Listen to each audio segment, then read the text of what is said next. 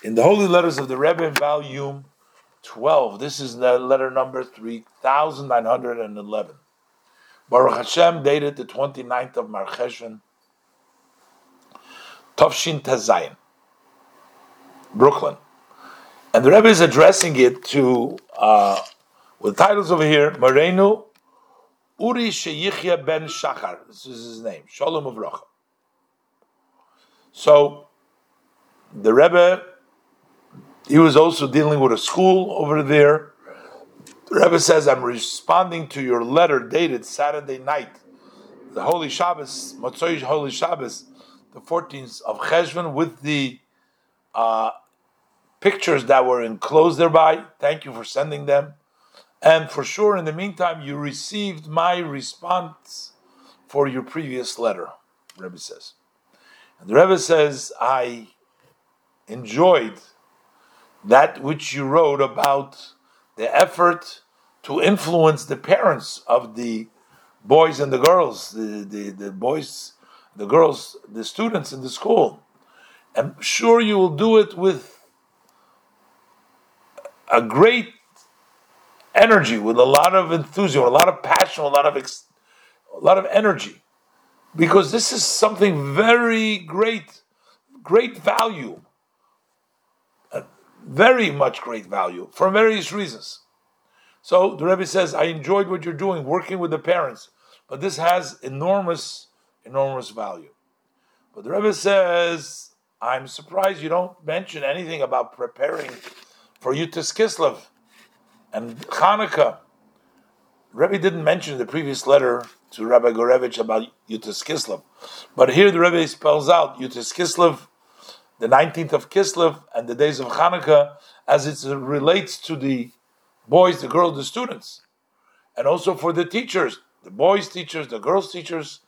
You don't say anything. And the Rebbe says it needs to be differently. You can't have for the boys and the students is one type. The parents is different. They need other kinds. You need to plan and prepare. This cannot be done hastily. And the Rebbe says, as proof from the past, as you see from the past, apparently, and the Rebbe says, Vidal, means it's sufficient to one who understands. The Rebbe said, I don't want to spell it out, but understand. Apparently they did something hastily in the past, it didn't work out so well.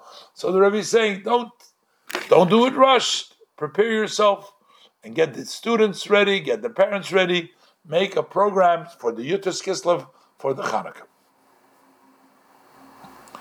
Now, he asked the Rebbe a question about his place, his apartment where he lived, and he had an idea to move to Bnei Brak. And the Rebbe says that idea does not seem to me fit. Does not fit. You need to live close to your place where your holy work is. The Rebbe wanted him to be close by to where your work is.